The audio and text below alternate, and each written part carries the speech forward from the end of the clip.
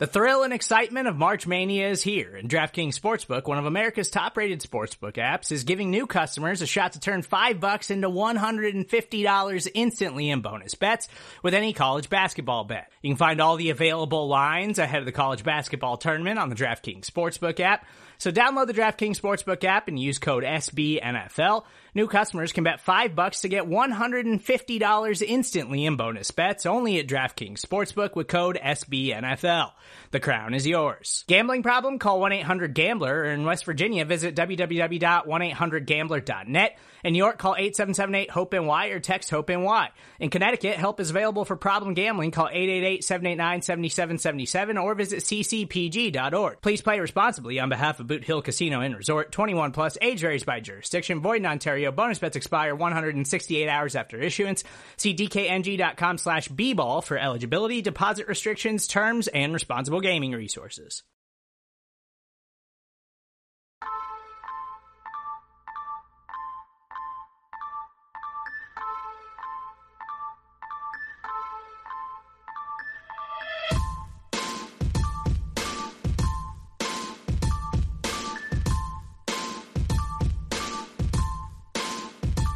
Time's up. Put your pencils down, because it's time for the Star Seminar. And now, here are your hosts, Rabble Rouser and Danny Phantom.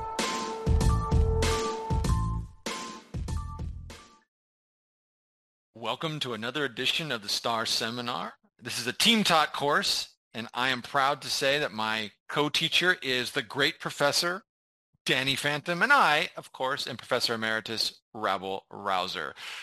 How are you today, sir? You know what? I'm a little chilly. I woke up this morning, and it was pretty cold, and it was dark also, and just reminded me that we're going to be changing our clocks here. You change your clocks, yeah, you do it. I think everyone does except Arizona.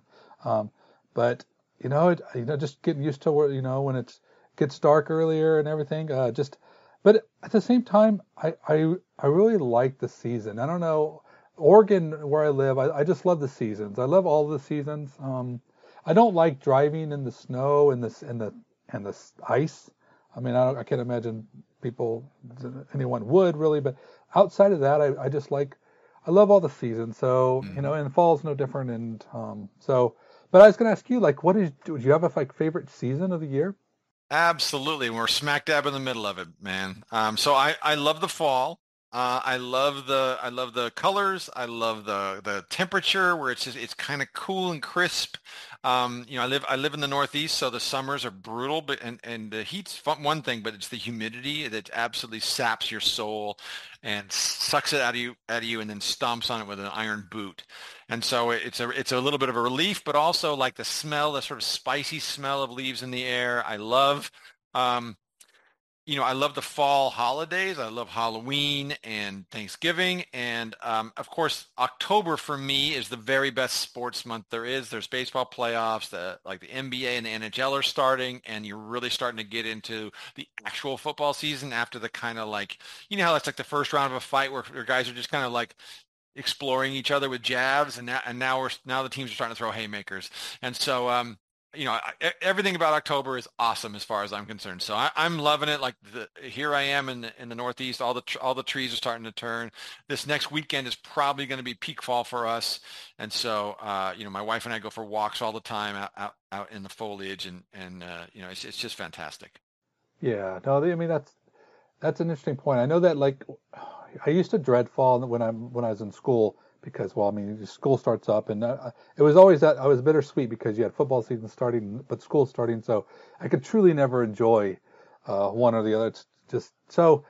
But I will say this: you're right. There's a lot going on with the sports, and it's that one time a year where you get the all three, the trifecta of baseball, basketball, and football. So there's a lot going on. But hey, there's a lot going on today on our show too. So why don't you let people know what we have going on today?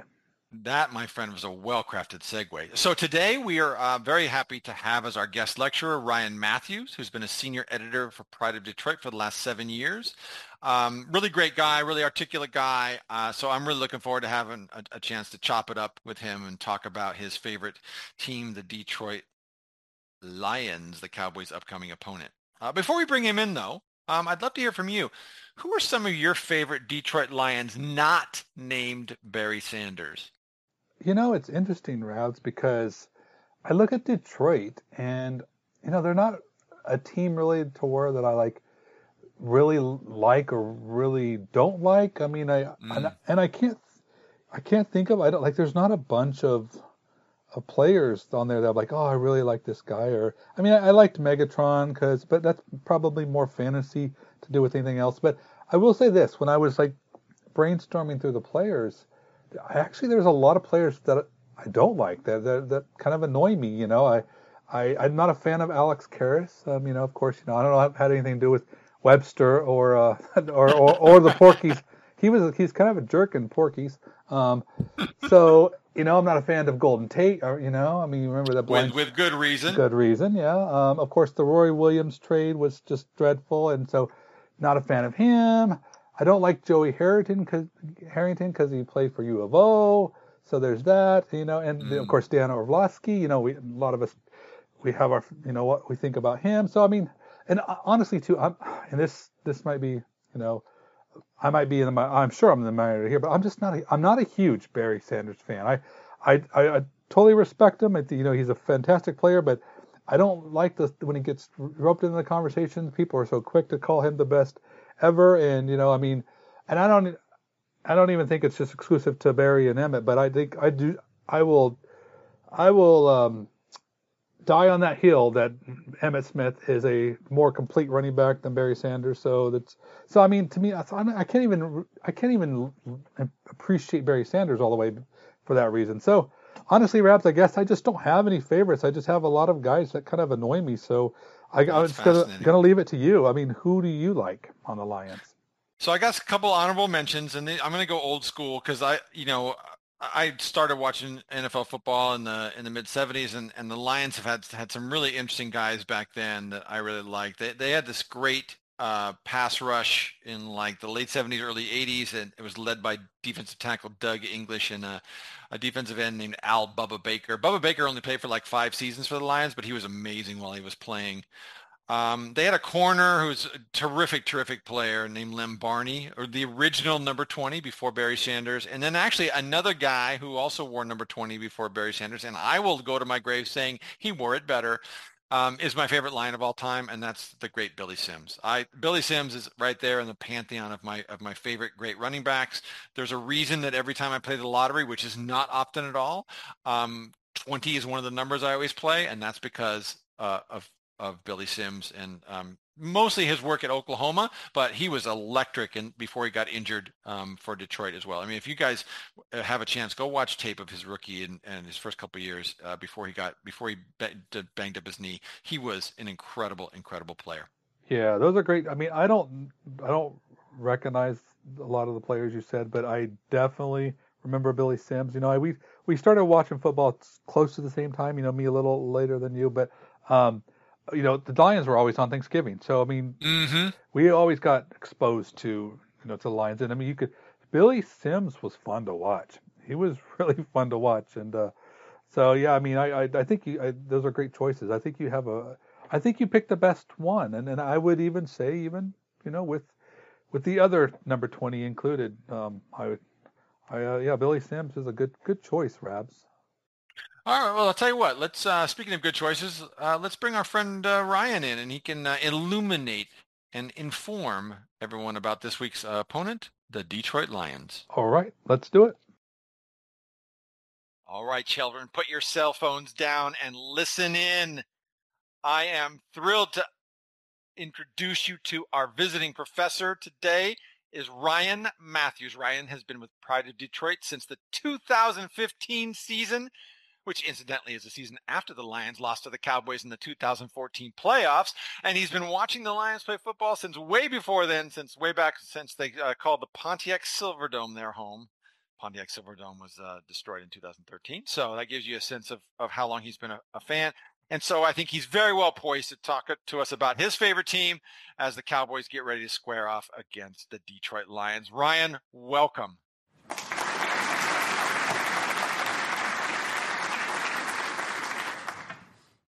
Thank you so much for having me on. You know what? I was totally caught off guard with the school aspect of it, but I'm a teacher myself, which is that's interesting. I teach high school when I'm not covering the Detroit Lions and being a total masochist.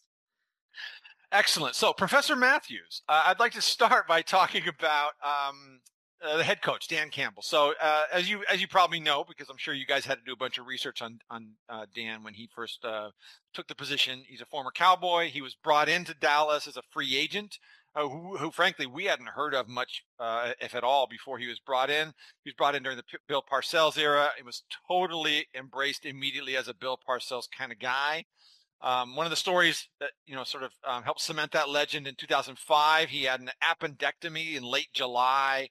He only missed 10 days of practice and then returned and started all 4 preseason games and continued to be Jason Witten's, number 2 and allowed them to run a lot of 12 personnel and really strong blocker in the running game, tough guy, good glue guy, all those things, right?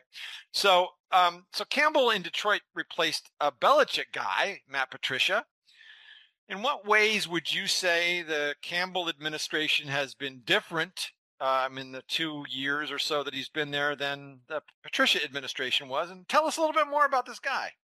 Yeah, I think all of us are kind of well-versed in the quote-unquote Patriot way, how that's been exported, how that's been, packaged up and delivered to quite a few fan bases around the NFL. And quick show of hands, how many of them have really taken root and worked? You're not going to see a lot of hands go up in the air. And the Matt Patricia era is really known as the era of the Lions' exodus. Him and so many talented players clashed heads. It's why Darius Slay was sent out of town. It's why Quandre Diggs was sent out of town. I'm kind of interested to know how much of the Matt Patricia era was the straw that broke the camel's back for Matthew Stafford. The Patricia era was an era of no nonsense. You're doing things my way or the highway. Matt Patricia, most famously, the Lions end up, losing a game a couple seasons ago, and somebody asks him a question about his defense and his defensive philosophy, and he responds with, I think I do a pretty good job calling the defense. I called one of the most important plays in defensive football history in the Super Bowl. So arrogance, just really all of that tied up and delivered to Detroit. And Dan Campbell was the opposite of that. He was packaged up and he was sold as being the antithesis of what everything Matt Patricia stood for. He was a player's coach. He was a guy who was going to come in here and he was going to motivate players to want to, play through injury and play for him and play to the whistle. And I wish that there was more of that led to success so far. I think a lot of goodwill was built up in the offseason after the way that the Lions finished the season last year. They get the Hard Knocks rub. You as Cowboy fans are well familiar with what that's like. For the Lions, though, that the transition into the season recently, Lions owner Sheila Ford Hamp, she, admitted through Dan Campbell that, she was frustrated with the way that the team was playing, but she was still all in when it came to the vision of what this rebuild that him and Brad Holmes, formerly of the Los Angeles Rams, have built together. And they're just really, Lions fans are waiting to see the fruits of their labor. They're starting to get a little restless. But I think the real difference between the Patricia era and the Campbell era is marked with, just different philosophies when it comes to how to be a human being. Mm-hmm. Mm-hmm. So, Brian, the Lions are coming off a bye week.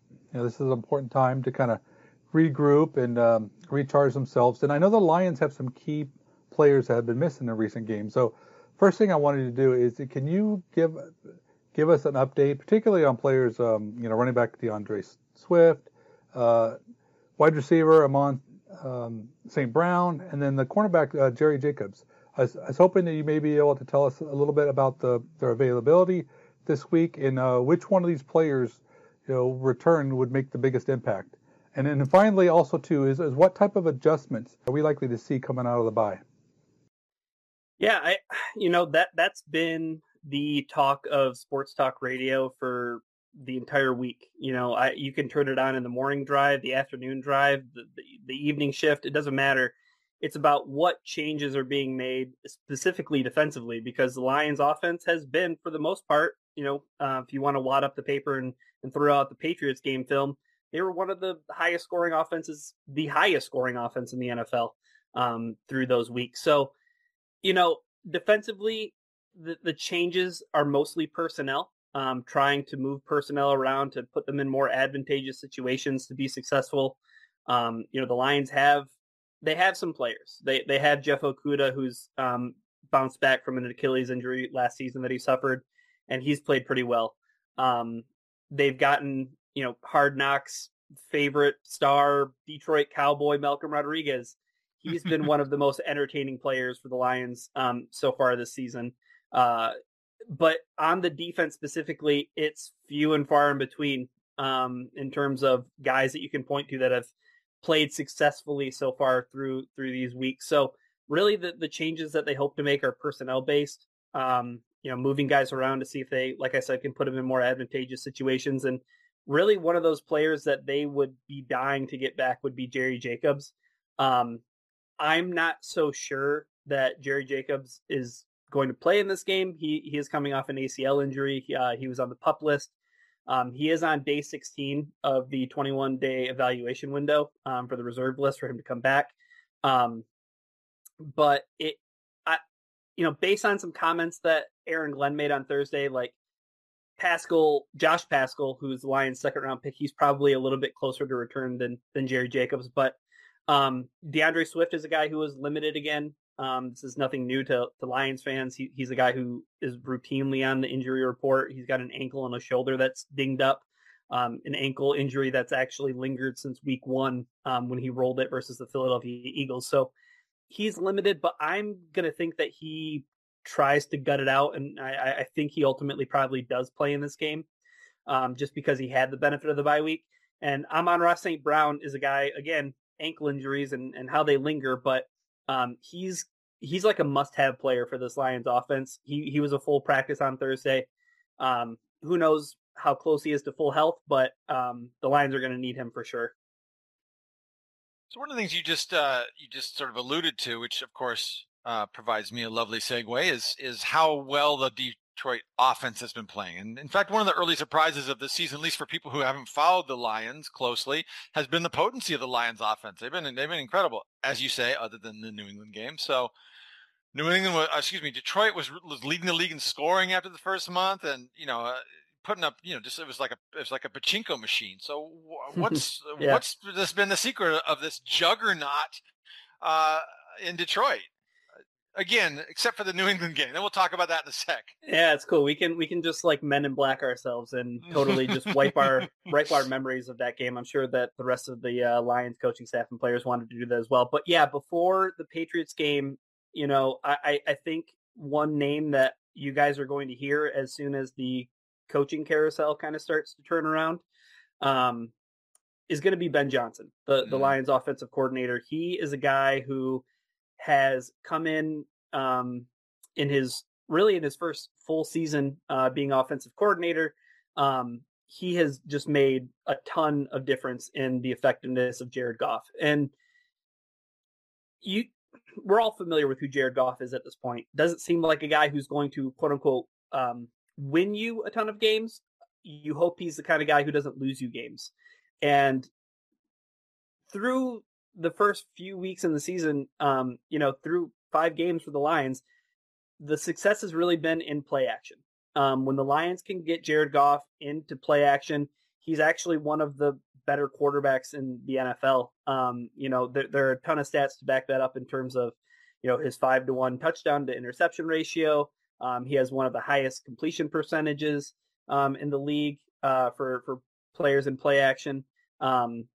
so that has been where he's found success. Where he's struggled though, and where you saw things kind of regress back to the mean in the Patriots game was when Jared Goff is asked to ad lib, or when Jared Goff has to work out of structure, he usually exacerbates all of those problems. So like, you know, in the Patriots game, Lions are going for it on fourth down. They're near kind of midfield. They don't have a kicker that they trust. They go with Jared Goff, and he tries to escape the pocket, and he fumbles the ball, and it's a fumble return touchdown, and the Patriots are all of a sudden well out of reach for the Lions. So like, the thing that every Lions fan hopes doesn't happen with Jared Goff is he doesn't make that one back-breaking play, whether it's a pick six or, you know, an interception in a crucial moment, or that fumble right before the half as the Lions are on the, you know, opponent side of the field. So the real success though has been Ben Johnson and what he's been able to scheme up, even with, you know, missing Amon-Ra St. Brown for a couple of weeks. You know, even without DeAndre Swift, you talked about, Sean, you talked about the explosive plays. The Lions, like, if you're talking about 30, 40, 50-yard runs, they're still amongst the top in the NFL without even having one of those in week 5. So, you know, I think a lot of credit needs to go to Ben Johnson. And like I said, you'll hear his name be talked about as a head coaching candidate. So a follow-up to that is, you know, you talked about obviously the back-breaking fumble that was returned for a touchdown against New England, but I mean, they got shut out. So like, what else schematically happened? And, you know, is this a situation where it's just like an aberration, or is this, did the Patriots quote unquote provide a blueprint? And so I guess the question is like, this is probably the question, right? What is the real Detroit offense going forward? Yeah, they hope it's a healthier team. They hope it's a team that can run the ball on first and second down. They like to do that a lot. It's gotten them into trouble. When this offense isn't ripping off 50-yard runs, the problem is the 3 and outs. The proclivity at which they go 3 and out it's troubling, and it creeped up in the Eagles game, which was a close game. It definitely reared its head the following week when they got their one and only win against Washington. It's kind of tapered out, but the problem is, Sean, is that when the Lions are on the field and they have the ball, they can get in their way sometimes. And I think that with that being said, like Jared Goff, he's always going to be the most hot button thing in Detroit. The quarterback always is, right? But the offensive line is really their bread and butter. That's what this team is built on. That's what Matt Patricia and Bob Quinn were building before Brad Holmes and Dan Campbell kind of punctuated that by drafting Penei Sewell. Mm-hmm. You know, at that point, they had Jonah Jackson, their starting left guard, one of the more underrated players in the NFL. Frank Ragnow, a household name at center. Halapuli Palivaitai is a guy that I'm sure you're familiar with as a former Eagle. He's injured, actually hasn't played at all this season.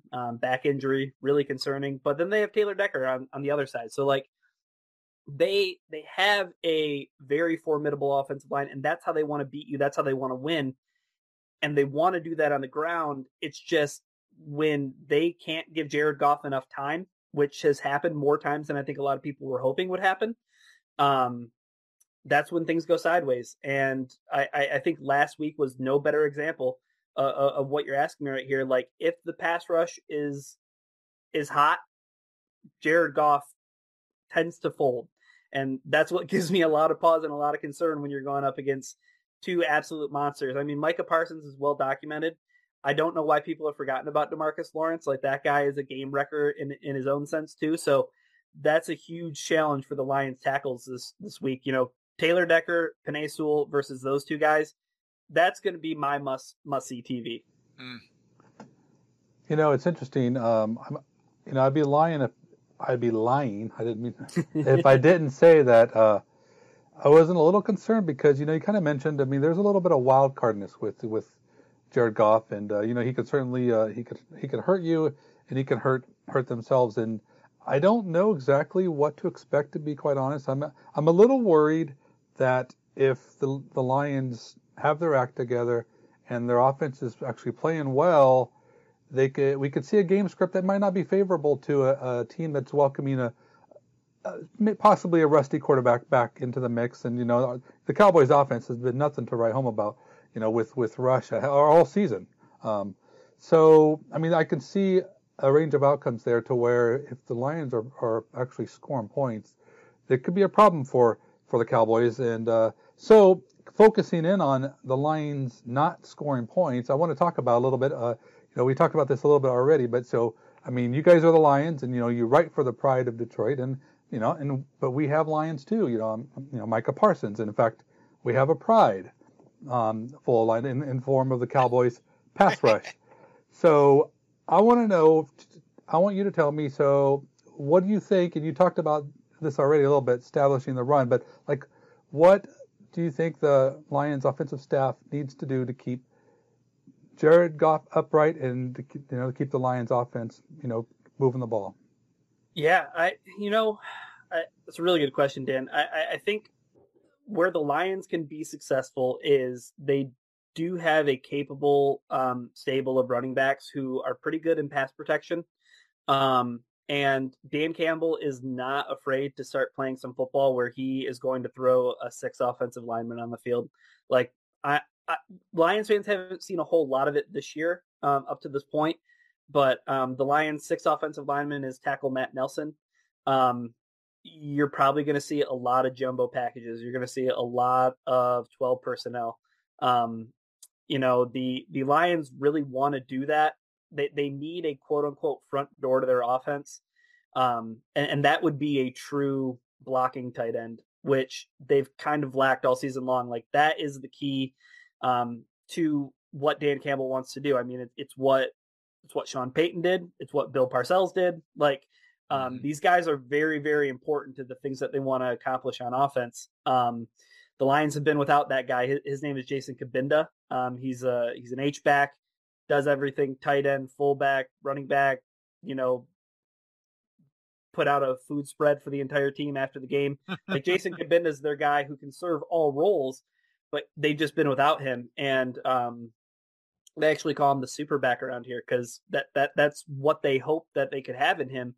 But I think in order to keep Jared Goff upright, you're going to see the Lions bring in Matt Nelson. You're going to see them want to run probably away from Micah Parsons. But if you're running away from Micah Parsons, you're running into DeMarcus Lawrence. So I'm trying to find where that soft spot is in the Cowboys defense, just because their rushing statistics in terms of stopping the run, not so great. Maybe they're one Achilles heel on defense.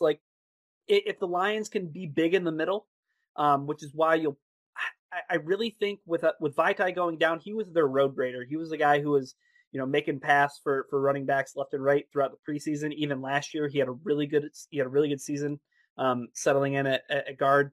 But they're probably going to go with, I think, Dan Skipper, who was he was kind of like a big name just because he had bounced around all these practice squads, never played an NFL game, and then when he got a chance against Washington, he got the game ball, and it was all good stuff in celebrations. But Dan Skipper in pass pro is kind of a frightening thing to see. So I wouldn't be surprised though if the Lions I think they want to run the ball 30 times in this game, and if they find themselves down, if they find the Cowboys offense out in front of them, and they're going to want to throw the ball a little bit more than they want to, well, that's what happened against New England. So it could be an awful repeat in Dallas. It's so ironic that, of course, Dan Campbell, who was effectively the 6th offensive lineman for his whole career, has been struggling to find a Dan Campbell for his own team, or at least to keep one healthy. Yeah. I will also say that, in recent years, the Cowboys' interior has been a little bit more vulnerable, but they actually have sort of really in the last couple of years, it's kind of amazingly developed a pretty good stable of defensive tackles. And the place where they've been most vulnerable is actually on the edge. They run a lot of 2 linebacker sets, which means that a lot of times there's a defensive back, either a safety or a corner, who's responsible for setting the edge, and hasn't always done a great job. So I think that if you're gonna, where they've been vulnerable is big runs outside when they seal the edge. So if as a team that's been breaking out big runs, there's certainly a precedent there for that to happen. For sure. Real quick, Jamal Williams he's the epitome of 4 yards in a cloud of dust. That guy has very little in terms of escapability and in terms of his elusiveness. But if DeAndre Swift does play, that's where you might get some more of your outside running, and hopefully you can hit a home run. He runs hard, man. He runs hard. So let's if we can shift our focus to the other side of the ball. We've been talking about how amazing the Lions offense has been all year. Not quite the same story on defense. Lions have been, it seems like they've been on the struggle bus for a while now in terms of points allowed. Certainly they've been dead. They're dead last so far this year. They were 31st the year before and 32nd the year before that. So I get the sense that what Dan Campbell wants is to be a tough team with a tough defense. So what's been going on in for the Campbell era Lions? Why they've been so vulnerable on defense? And as a kind of second part of that, mm-hmm. Is there anybody on the Lions defense who will keep Cowboys offensive coordinator Kellen Moore up at night that we should be worried about? I don't know how PG your podcast is, but might keep him up for another reason.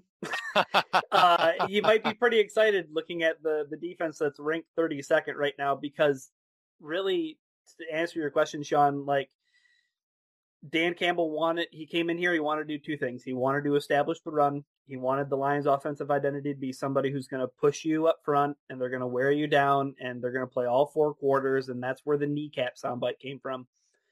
On the other side of the ball, he wants to stop the run. He wants to completely neutralize your ability to gain any yards on the ground so that you're forced into tough, third and long situations. The Lions don't have the players. They don't have the personnel. The problem it might sound strange to say that a year and a half or close to a year and a half hasn't been enough time for Brad Holmes and Matt Patricia to kind of uproot the rot from the Patricia era. But truth be told, the Lions have had some bad luck, already start the Brad Holmes era. And they drafted Levi Onwuzurike out of Washington in the second round. He has hardly played at all, and he's been shut down for this season because of a back injury. Mm-hmm. Finally had back surgery, and I don't think anybody likes the idea of back surgery. Once you go under the knife, it's really hard to be the same as you were. So he was a second round pick. The third round pick that year was a Fatu Melifonwu, a guy who has struggled to be healthy himself. Yep. Mm-hmm. He made the transition in training camp from cornerback to safety just because I think they liked his length there and how they could maybe move him around and work him situationally and in matchups with tight ends and things like that. Hasn't played, struggled with some injuries to start the season, was healthy, didn't really play against the Patriots. After benching their number one cornerback, Amani Oruwariye, he was a guy who is one of the few surviving members of the Patricia era that people had confidence in and thought he was a solid player. Bench last week against New England, which was really shocking. The Lions went with a guy who they signed off their practice squad to play over him. But that was part of Dan's earlier question, or what the defense might do differently in terms of from 1 week to the next week with the bye week. It's the changing of personnel. They decided to go away from Deshaun Elliott, somebody who they signed and who's actually played pretty decently. They just all of a sudden throw in another safety, Kirby Joseph, a third round rookie this year, to, hey, sink or swim, kid. We're going to try something different. And if this doesn't work, then we're going to go back to the drawing board. So, Fatu Melifonwu, Levi Onwuzurike, that's two guys. Josh Paschal, their second round pick this year, has not played at all. Sports hernia injury that he also suffered in college. And truth be told, Aiden Hutchinson, he's been a lot of Billie Jean and it's not my son and this, that, and the other thing, but he hasn't really shown up a lot through 5 weeks. And he has 3 sacks. He got them all in the first half against the Washington Commanders. I don't know if that's anything that you can necessarily hang your hat on at the quarter pole of the season. So that it's injuries. It's injuries, Sean, and that has really hurt the Lions' ability to take any steps forward on defense. Yeah. I know I am interested to watch Hutchinson go after Cowboys rookie Tyler Smith and just see those two. See how that'll be a good fare. matchup. Yeah. So it's interesting because I'm a big Jamal Williams fan too, and I don't know.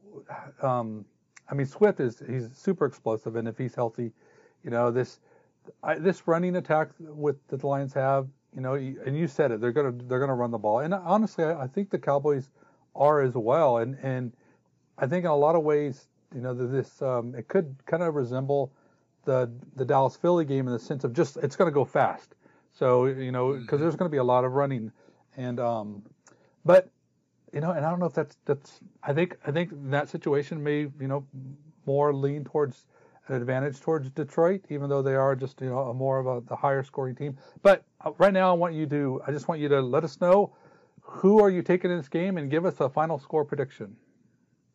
Yeah, so I'll have my final score prediction go up on Pride of Detroit, but I'll give you a little sneak preview right now. I have the Cowboys 31, the Lions 21 in this game. I just think that Dak coming back, I know, I just have this sense like that they're going to ease him into things, right? Yep. And they can afford to ease him into things because they have Tony Pollard, because they have Ezekiel Elliott, because they pride themselves on being able to run the football themselves to set up what they want to do through the rest of their game with Kellen Moore, someone who, again, Lions fans are very familiar with.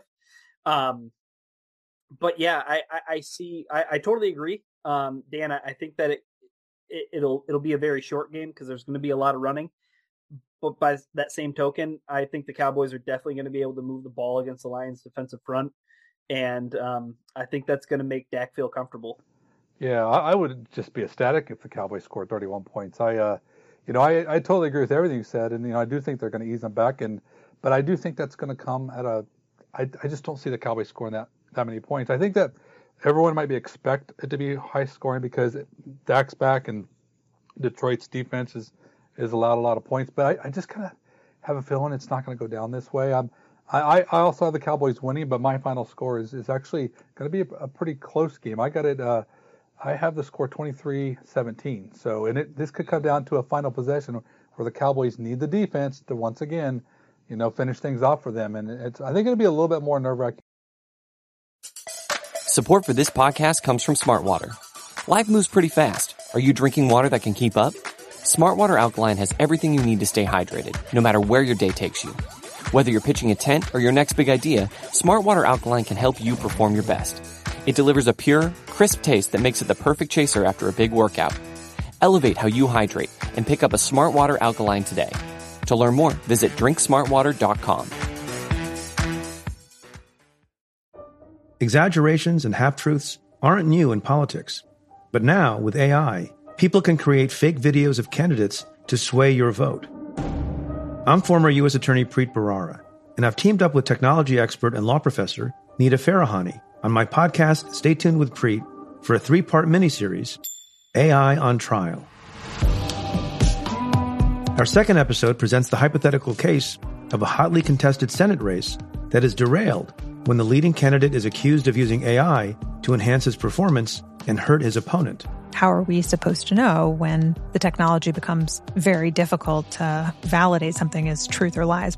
Do existing laws, policies, and government agencies sufficiently safeguard the political process? Political speech is so tightly protected under First Amendment that it makes regulating in this space a real challenge. And what needs to happen to protect democracy in time for the real presidential election in November? When our elections are so close, where it comes down to nail-biting endings, a few voters here and there can really lead to differences in outcomes. The episode is out now. Search Stay Tuned with Preet wherever you get your podcasts. What about you, Rabs, who has never picked the Cowboys to win a game this year? To be fair, it's they played against the Buccaneers, and then Cooper Rush started 4 games, so that's really why I haven't been picking the Cowboys. I think the Cowboys are actually a really good team and a young team that's going to get better over the course of the year. But I didn't believe in Cooper Rush, and I didn't believe in him precisely because of his inability to generate explosives in the passing game. And I really think that's the thing that's the sort of consistent, the consistent mark of both a good offense, but also just a successful team. I mean, defense comes and goes, running game comes and goes. You can scheme those things away. The one thing that's really hard to scheme away is an explosive passing attack. And so I think that they are going to have an explosive passing attack in week 12. I don't know that they're going to have one this week. I think, I think you both hit it on the head that they're going to bring Dak back. They've been talking a lot about how Dak sees how simple the offense can be. Now that he's been watching, the play calls have been sort of funneled through him and he's been watching. And I think it's sort of uncomplicated the process for him. But I think that they're also probably going to bring him back with a little bit more of the kind of Cooper Rush offense, which is just, it's for sort of a simple pared down thing where the whole playbook isn't open. I think he's going to be a little bit slow processing because it's his first game back. He hasn't played against, in NFL game speed in a long time. So I think, he'll probably make a mistake or two and they'll probably not take a lot of downfield chances as a result. So I expect it to be something like what Dan was talking about. Which of course means it's going to be 41-38, but I think it's going to be more, I'm going to predict it's going to be something like 16-13. But wow. I think that the Cowboys run defense is pretty good. I think they're going to if they make a priority of it, I think they'll be fine. And I think it's going to be really hard for Jared Goff and the Lions if they ever get in any kind of thing, anything resembling a 3rd and long is going to be, because the Cowboys pass rush is brutal. It's really brutal. It's very, very good. And so, I think both teams are going to be playing the protect my quarterback so he's still around a week 17 game. Yeah, for sure. Yeah. Yeah. I think something that Ryan said earlier too, which got me a little bit nervous is, with the play action is one thing that the Cowboys defense is vulnerable about is they're just super aggressive. They're going to come at you. So if you can take advantage of that aggressiveness, and teams have, they will find ways to, let the Cowboys attack and then find, get stuff out behind them. And, whether that's, with the draw plays up the middle in the running game or just play actions. And I think there's opportunities to capitalize on the Cowboys' over aggressiveness a little bit and kind of use that against them, because they are going to tee off. The Cowboys are just going to be coming after them, and I think they're going to take a lot of chances in trying to come up with the big defensive play, and it could end up allowing that, big offensive play. So that worries me a little bit. Yeah, I mean, do you try a double move? Do you risk your quarterback's health to try the double move? I think that a lot of teams have decided not to even try it. But they're sort of the kind of defense that could be susceptible to it if you think that you can get it, if you can get that route run before the pass rush gets to you. Yeah, I mean, the over-under for this game is 49, which, I mean, I don't know. I think that might be a little bit inflated by Dak coming back. That feels high. That feels really high. It does, but, I mean, you're playing the Lions, and, I guess they just have a reputation now for being a team that can throw points up the board. Ironically enough, they scored 0 the last time they played. But I wanted to ask you guys, how excited are you to finally see this Cowboys offense at full health? Because I mean, they're finally going to have Gallup. They have CD. Dak's finally back. I mean, they're finally at full strength. This should be an offense that's humming, right? Yeah, for me, I know I'm nervous. I think to me, it's really all depends on Dak. I mean, obviously, I believe in Dak. I'm not one of those skeptics of him, but I am privy to how he's played at times where maybe he just hasn't trusted his body or hasn't been fully healthy. So my biggest concern is Prescott, and is he mentally going to be there? Is he physically going to be there? And once he is, I'm super excited because they've never had a defense like this, and and when the offense will come back, and they won't be like they were before, but they're going to be pretty good. So when you have those combination of things, it's going to be good times. But we have to get Prescott to that point. So to me, I'm anxious, nervous, but definitely excited. About the Cowboys offense, being somewhat back. Yeah, I think that Dan hit it on the head. It's which Dak do we get, right? So obviously the opening week against the Buccaneers, as well as the better part of the second half of last season, Dak was off his game. He didn't seem like he trusted his receivers. He was double clutching a lot. He wasn't believing what he saw. But there have been stretches, first 5 games of last year, the first 5 games of the 2021 season before he got in, 2020 season before he got injured, the big stretches in 2018, big stretches in 2019, where he was the captain of the best offense in football. And one of the things that gives me hope is that the Cowboys have been able to run the ball even with a quarterback who poses absolutely no threat in terms of the downfield passing game.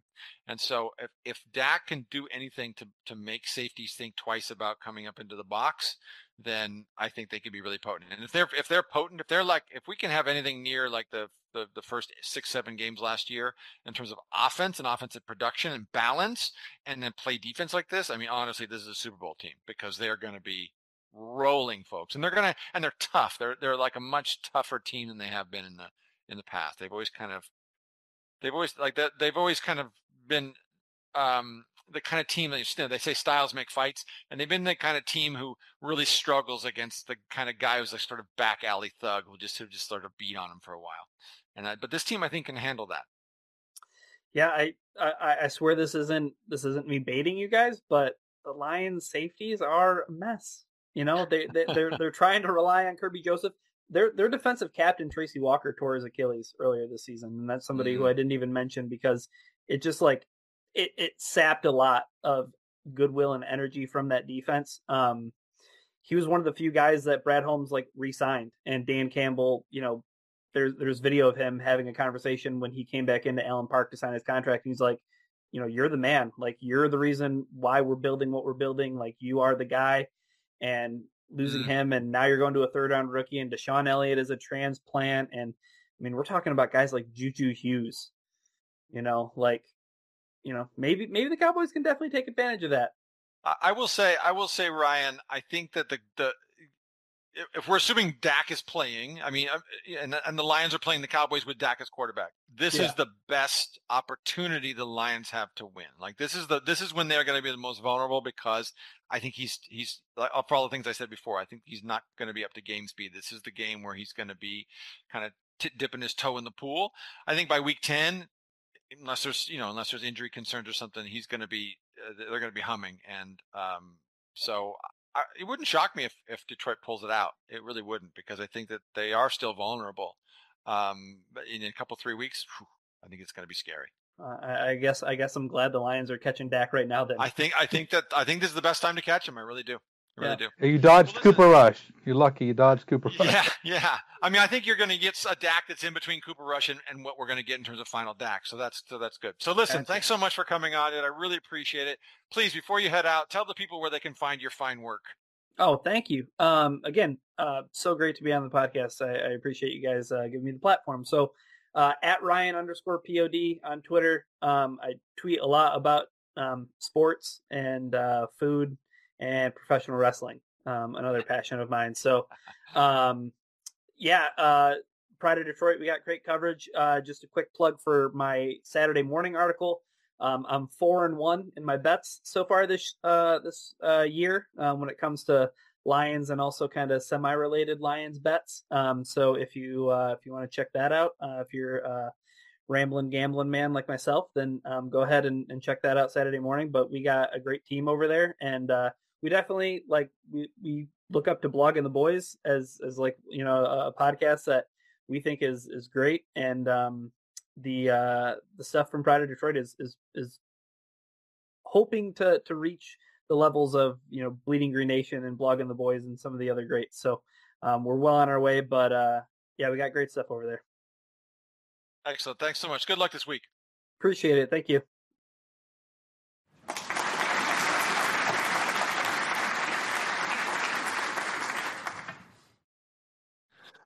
Well, that was actually a really great conversation. I mean, I knew a little bit about Ryan, but I enjoyed that even more than I expected to, and I expected to enjoy it quite a bit. It must be really tough being a fan of a team like Detroit. That's I mean, we talk about the Cowboys and not having any success in the last, however many years, but it's been since 1957 that the Lions have had any success. So it must be really tough. And so kudos to him for continuing to be an engaged fan. Yeah, for sure. I definitely totally agree. The Lions are just I was going back through and just looking through their history, and it has been rough, and it's like and you don't even get those times where it's like those moments where you kind of turn the corner and it may I mean like even hope, like where is the hope? And so but it was true. I really liked. Ryan does a great job. He's being really objective with what's going on and really informative too. And I love getting that insight to our weekly opponents. Absolutely. So speaking of insight, I'd love to hear what you have to say about last week's big division face-off against the hated Philadelphia Fecals. How did you feel about that game? Thoughts about the game? Oh, you know what? So there was quite a few emotions going on there. As we know, we talked about this earlier, and I think both of us kind of expected, Phillies, it's going to be a tough game. We're probably not coming away with the win, and but it wasn't going to be something that would bring us down. We've seen what this team has done, so that's not a race suddenly. But I will tell you this though, dropping the whole 20-0 was a little bit sickening to especially in the manner in which it happened. I'm really agitated by the no challenge, and I try not to just constantly harp on McCarthy, but I don't know. I think that guy's had quite a few in-game gaffes in his short time in Dallas then something that we haven't seen before. And personally, I mean, I don't count like icing the kickers, nonsense like that. I'm talking about legitimate stuff that really bothered me. Some of the things that happened that just kind of gifted the Eagles points. I do think it's unfortunate because if you remove those things, I think it's a different situation, and then total winnable game for the Cowboys. So I was happy to see their real resiliency, and I give McCarthy all the credit in the world for that. Although there was none of that in 2020. So I mean,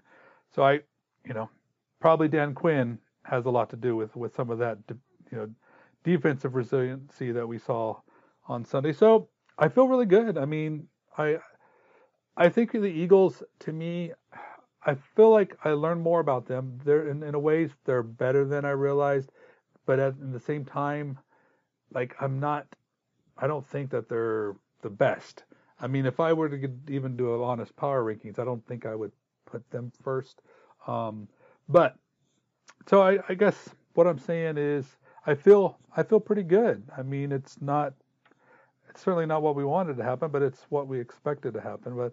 But how about you? How are you feeling amidst all that?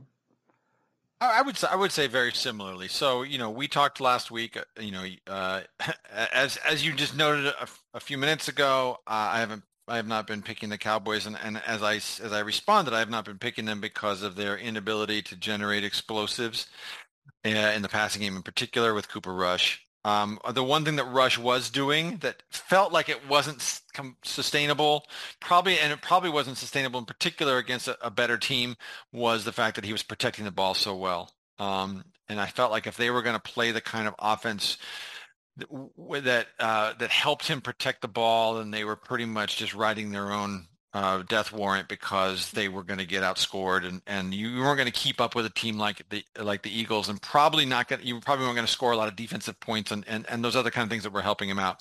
So I felt like if he was put in a position where he actually had to kind of extend himself for the Cowboys to stay close and compete, that he was going to be exposed, and that's exactly what happened. The Cowboys defense played incredibly well overall. They gave up only like 3.9 yards per play over the course of the game, which is extraordinary. The Eagles didn't have any explosives downfield and didn't really even try to. I think that they were terrified of the Cowboys pass rush and didn't even call any plays that were slow developing that would have exposed their quarterback. And so it was a little bit disappointing to see that initial drive end up in 7 instead of 3. I really think the texture of the game would have been different had the Cowboys not jumped off sides and given them some kind of gift first down as the first quarter transitioned into the second. because I sort of felt like once they were down 7, Cooper Rush had to play outside of himself a little bit, and immediately threw a pick, and the Eagles, the Eagles had a short field. So the Eagles scored, 26 points, half of which came on drives that started in Cowboys territory. That first drive did not, of course, and then the last drive where they ran it, and the Cowboys just couldn't get off the field. Even though the Eagles never really had a big play, they just kept kind of eking out enough runs so they were in third and manageable, and kind of eking out those third downs. Had a couple of had a pick play that led to and contributed to it, but they were able to do what they needed to do. But I will say that in looking back over the game, a couple things jump out at me. One, as you said, I love the fight as they got back in. I love the fact that the Cowboys' offensive brain trust was able to kind of figure out what they could do to get the ball moving. They did a lot of nice things, rolling Cooper Rush out of the pocket, so he wasn't feeling quite as much pressure in the pocket. He was seeing things better because they were rolling him out, and he was actually able to see the field better. Wasn't getting passes knocked down. So I love the quote unquote adjustments they made to get them back in the game. And when you look at the tape, there are receivers running free in the secondary, play after play after play. So, people were saying, the Eagles defensive back shut down the Cowboys receivers. Cowboys receivers couldn't get open. That is horsepucky. They didn't do anything to shut down the Cowboys receivers. The Cowboys receivers were open all day. And when they were playing close coverage, it was oftentimes because Cooper Rush was reading things even a step slower than he had been in earlier games. So Cooper Rush was off his game, was processing slower, was hesitant, kind of double clutched a couple of times. Was not throwing with anticipation. You always hear people like Ron Jaworski talk about, and like Greg Cosell talk about how important it is for a quarterback to throw with anticipation. And it's felt like earlier, Rush has such a comically weak arm. He has to throw with anticipation. And if he doesn't, he has no chance. And so there were a lot of times where there was a window that got closed because he hesitated, and then the ball took, an hour and a half to get there. But the receiver was open on if he had thrown on or before the break, there were guys who were open. And so there were definitely opportunities for the Cowboys to take advantage. The Cowboys somehow managed, even against the big Eagles offensive line, even though they were playing a 5-man line with 3 defensive tackles for much of the game, the Cowboys still managed to run the ball, which I think is really impressive, because if you remember last year when the Cowboys were having their offensive malaise, one of the things that really got them in trouble is they just couldn't run the ball. They were getting stopped at the line. They were getting a lot of negative plays in the run game, and they didn't run the ball like gangbusters, but they amassed a decent amount of yards. So I feel like there's nothing in that game that made me scared of the Eagles. I think the Cowboys are going to be hard pressed to catch them, because they're going to have to get they're going to have to get a couple gifts. They're going to have to be a couple times where the Eagles lose to a team that's probably not as good as them. But I think they're the kind of team that is capable of doing that, and the Cowboys are going to really have to hold serve. It's going to be tough because, if they're a game behind on Christmas Eve and they can beat the Eagles to tie things up, that's a possibility. But they're going to have to.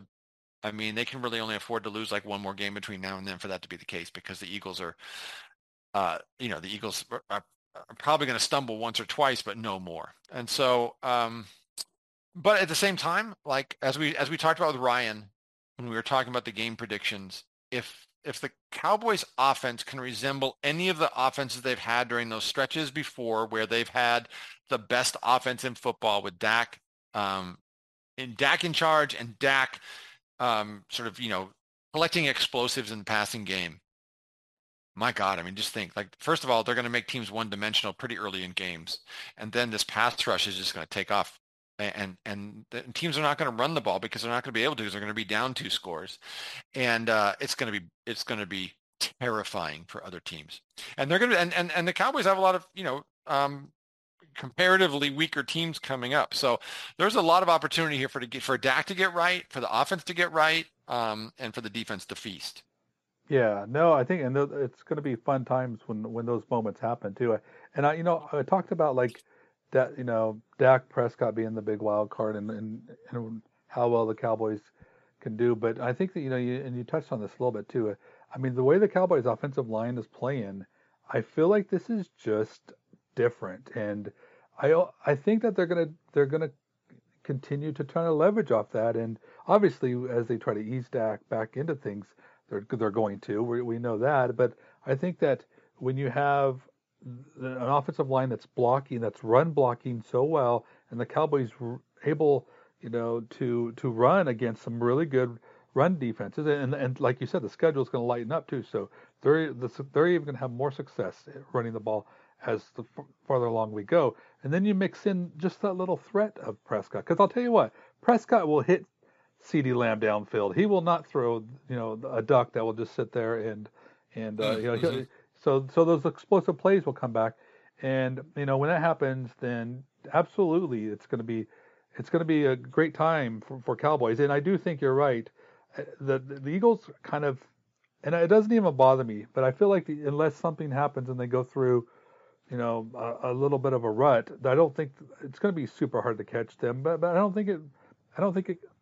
not bothered by it. It's hard to lose your starting quarterback for 5 games and then start thinking about getting the number 1 seed in the conference. So, but I'm just not worried that. My mind starts to think about what you said earlier about, do we want the NFC East to be good or bad? It's like, maybe I want the Cowboys to take the scenic route. Maybe I want them to, play the wild card and be battle tested through the playoffs rather than just having, the top seed. So I'm embracing this journey. I'm ready for it. I think that the Cowboys' defense is fantastic. I think their offense is going to slowly get to a good point, and I think it's going to make for a fun season. Yeah, I mean, they say defense travels. I mean, to name a Cowboys team that's been better equipped to go that sort of 3 road game journey than this team in recent memory. I can't think of one. I can't think of one at all. I mean, they can run the ball. They play tough defense. They're a tough team, both physically and I think mentally, at least thus far, in the first handful of games. And so, yeah, obviously I'd love for them to get the number 1 seed, right? And it's not by no means is that out of the question, but if they don't, if they're not able to do it, I'm not I don't need this year the crutch of them having that home field advantage or the bye or anything else as a way to try to eliminate one other opportunity where they can lose, because I don't trust them to to run the table if there's more opportunities for them to lose. I feel like this year this is a tough team that can do that. Whether they would or not, I don't know, but they can. So here's the question. So I want to return to this. So we're talking about what this will look like if we get the Dak that we've seen during 5 to 8 game stretches during parts of years. But honestly, the Dak we've seen most recently was the Dak at the end of last year and the first game this year, who was not trusting his receivers, who was hesitant, who was trying to play hero ball, who, obviously last year didn't have a running game to support him, and didn't against the Buccaneers either. I think we have to at least be prepared that it's possible that that's who Dak Prescott is now. Right? I mean, I think there's a lot of evidence that he's not, but I think there's also the most recent evidence that's before us, and it's a substantial body of evidence, is that this is a Dak who doesn't trust his offense and isn't playing with the same kind of clarity and freedom that he has at other times in his career. I think there's a couple things with this, Rabs, and let's not forget that we're not that far removed from the Cowboys allowing a franchise worst 473 points, and so for Dak to kind of transition into a player that he doesn't have to do this, he doesn't need to do this, because we all remember 2014, and that was one of Tony Romo's most conservative, I guess, so to speak, seasons, but it was one of his best seasons. Because I think it was his very best. Yeah. And so I think when Prescott kind of realizes, this is different now, and I have a running game that I can depend on, and I have a defense that's dominating. So I think you might slowly see a different Prescott. I don't want to say certainly not, a worse Prescott, but just a different one. And I think I think it's going to take a little time for him to kind of find himself, because let's face it, Dak is still a playmaker. He can still all of a sudden make one of those Dak plays, make one of those Romo plays. He can still do that, and and I believe that that's coming. But I do think there's a transition that needs to go on for him, and I can't understand what happened in Tampa. That was one of his worst games, and to me last year I felt like he just mentally didn't trust his body. And I know the guy just does not want to get hurt, because that means he's not on the field. He wants to be out there, because I know when he was out for the season, it just like totally crushed his spirits, and I think that's a lot of ways he's kind of maybe holds back a little bit because he doesn't want to hurt himself. So I think it's just going to take a bit for him to get to a point to where he's trusts himself and can play and without just kind of being mentally limited.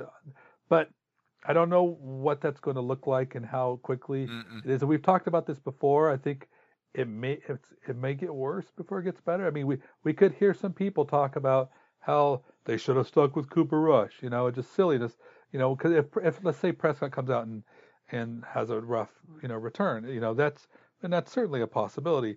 But I mean, so there, that is something that could happen, and I think we just have to be patient and know that he's going to get there, and trust that he kind of is able to kind of find himself with this new team, and when he does, I think it's just going to be, I think it's going to be a good thing for this Cowboys team. Yeah, I think so too. So tell me this: what are you hoping to see from him on Sunday? Honestly, I'm hoping to see him play smart.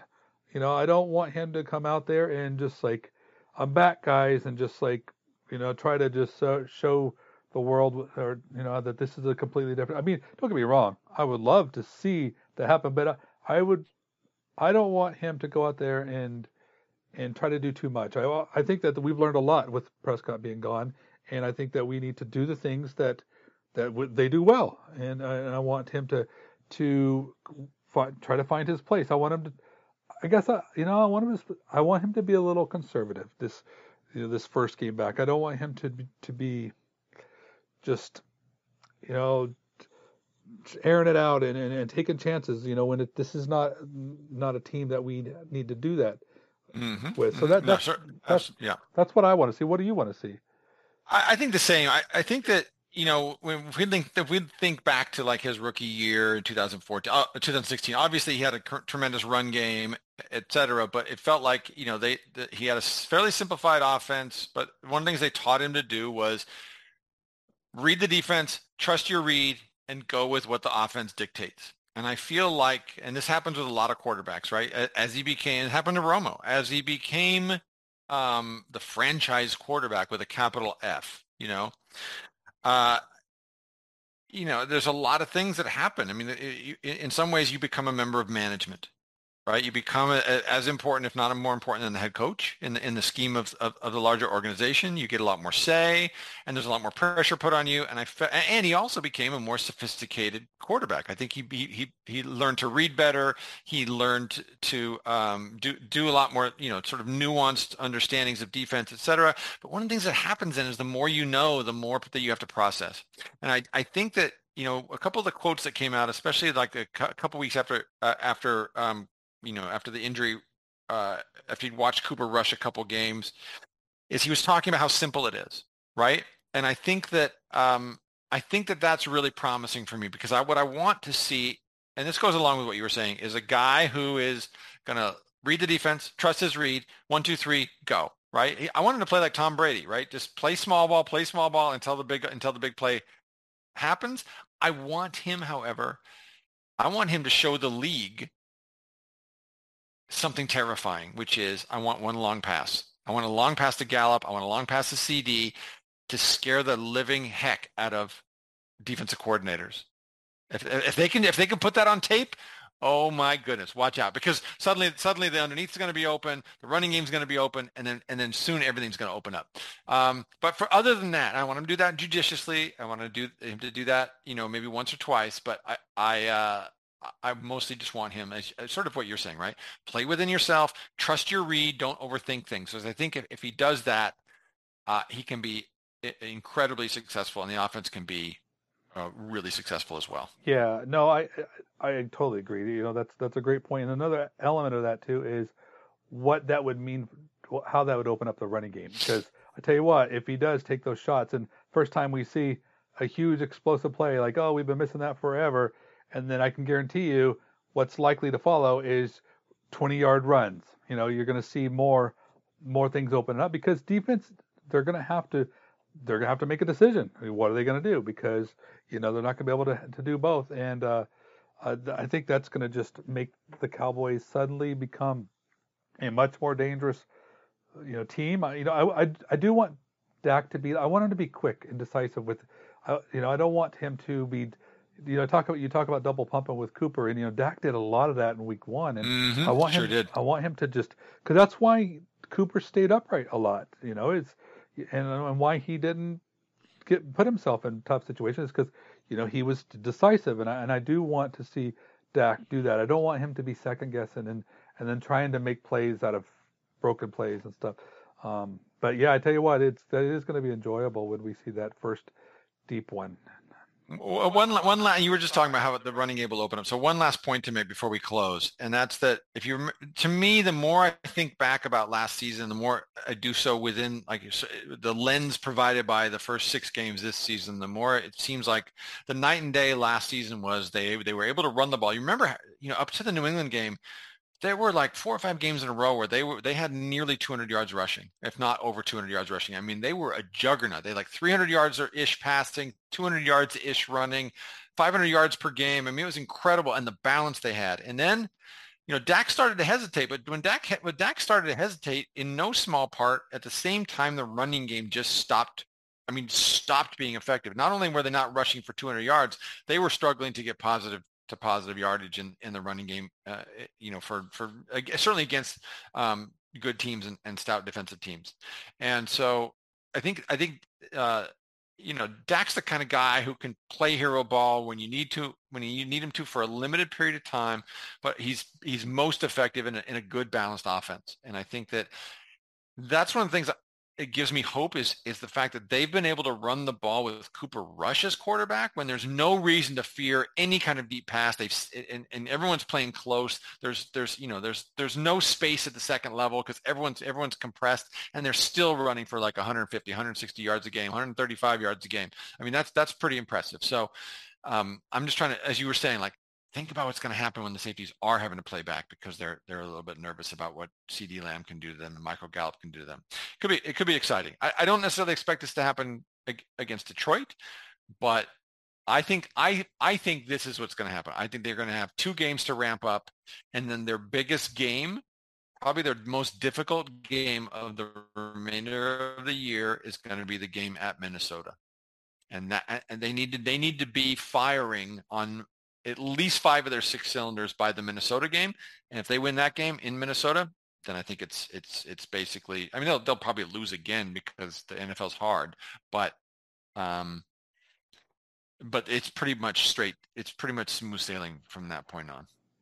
Yeah, no, it's interesting too, is that I do think that, with how defensive play has played Cooper Rush, I feel like some similar stuff happened last year when they started feeling like Prescott wasn't right, because you saw a lot of stuff where they were, that's when they started shelling us and basically it's like, come on, Dak, beat us, and I just don't think that he was able to, or he just, I think that was and that made things difficult, and I feel like we're gonna see people try to do that again, but if Prescott could, show them that, hey, look, I'm healthy, and I could do this, and when they get those big plays, it's just gonna. And I wouldn't surprise me at all is if we saw the beginning of 2021, when with the Cowboys offense and just the passing games going, the running games unstoppable, and now you throw in a defense that is just playing on another level. And guess what's coming back? Turnovers are coming back, and so I mean that, of course, I think that's the ceiling, but I definitely think that is not unreasonable at all to expect things to finish that way. But speaking of finishing, that is all we have for our show today. If you haven't yet, please do subscribe to the Blogging Voice Podcast Network. Leave us a rating and write a review wherever you get your podcast, Apple, Spotify, iTunes. Tell us what you think, anything you would like us to do differently to improve your podcast listening experience.